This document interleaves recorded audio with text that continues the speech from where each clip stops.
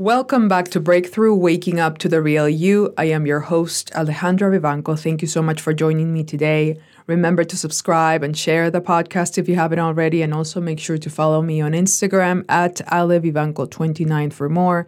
Remember that every Monday there is a new episode of the book series. Every Friday there is a Food for Thought episode, and every Sunday it's all about Sunday's Word, and it focuses on the New Testament. So today on this Midweek Devotional, I'm going to talk about the book of Ecclesiastes. We're going to go to Ecclesiastes 2:9. It says, "I became greater by far than anyone in Jerusalem before me. In all this wisdom stayed with me. Rather, in all this, my wisdom stayed with me. I denied myself nothing my eyes desired. I have refused my heart no pleasure. My heart took delight in all my labor, and this was the reward for all my toil. Yet, when I surveyed all that my hands had done and what I had toiled to achieve, everything was meaningless, a chasing after the wind. Nothing was gained under the sun." And I chose this, and if you have listened to the podcast, you may already know, but I chose this because I have been pretty consistent with this message. We may believe that we're going to feel fulfilled once we achieve things and acquire things and are owners and have money. Now, this is not to say that you cannot do all those things, but you will not find fulfillment in those things. And this is something that the Bible was talking about in the Old Testament. So this is something that we as humans have to wrestle with because we are sold a dream. We are sold this idea that fulfillment is found in doing constantly and in getting constantly, being a part of something other than God, doing things for others other than God. And what I have found in my own experience, and this goes way back in the beginning of this podcast when I started just telling my story, is that we as kids, especially in my case, my brother and I thought that because we had never received love from our parents, like an emotional connection from them. It was all about punishment and being perfect.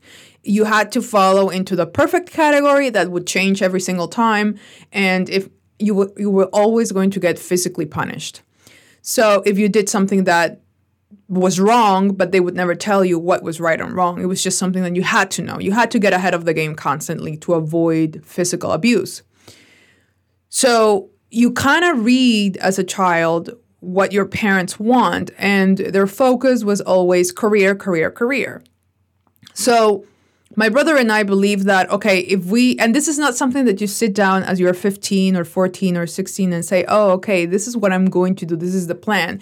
That, what I just said, it's your motive. That is how you operate in life. So you give yourself to your job and you give yourself to the things of the world because you're trying to get to that status that will get you the love of your parents. Nowhere in my upbringing was God involved. I went to a Catholic school, but religion was just a 1 hour a week, and nobody really cared about that subject. So it's just something that you just do. But there was no practice between my parents of going to church. My mother was very anti-everything, and my dad was just, lost in his own world with work. So we think that we're going to get all these things.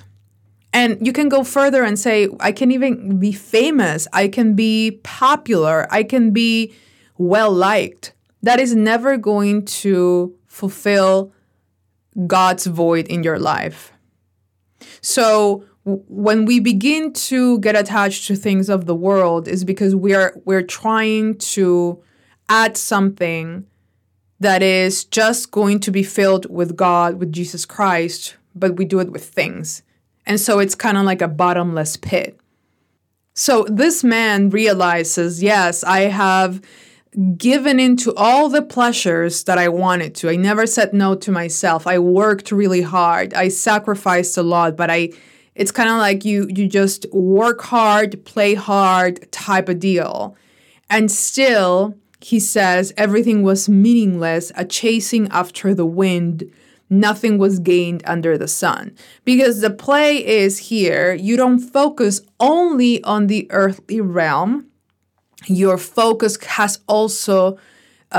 also be, if you're open to it, what happens after the fact. We're just here for a very short amount of time. And the thing is that if things were meant to be as important as we make them out to be, if money was as important as we make it out to be, if status, if followers were as important as we make it out to be, then everything will be taken with us when we leave. That's not the move. The move is you have to look into words like salvation, like the afterlife. What happens after we die? Where does our soul go to? And during the book series, I have been talking about this, and I didn't have faith play a part into what you guys are going to listen to, but I was asking the same questions. I was sharing the same thoughts. What happens after we die? If we keep going because the soul never dies, then what's happening on earth, it's not 100% the main theme. It is just a part of it. But we make earth the main thing, and then we just let go of everything else. And when people are older, they understand that the closer you get to death, if you are fortunate to even have those thoughts, because some people just don't wake up, or some people just don't go to sleep. So they understand that there is something coming that it has nothing to do with money, and it has nothing to do with things. So today, I just want to remind you that yes, you can have a job. You can desire a job. You can desire a stable life. You can desire to be well paid and to have a roof over your head and a car if you need to, and obviously food. But that's not the main character. That's not the main theme in your life. What should be the main thing in your life is God, and that is what the Old Testament is talking about in this particular book. And I like it because it is straightforward. I did everything I thought I had to do, and I still was chasing after the wind, and everything meant nothing, basically. That tells you that what God says, lean not on your own understanding. Your heart is deceitful. So we have to focus on God every single day, every single time. You wake up, you pray. You go to bed, you pray. You're going to eat, you pray. Whenever you can, you pray.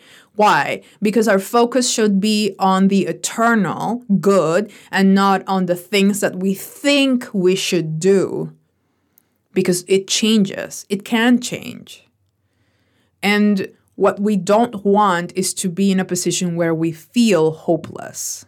Because that's where God has left the picture in our lives, and we don't want that. We want God in our lives. Don't chase after the wind. Don't be so involved that you forget about God. And at the same time, don't be so lazy that you think that you shouldn't do anything. There is a balance, and that is what this book is talking about. Again, this is Breakthrough, Waking Up to the Real You, and I'll see you next time. Bye.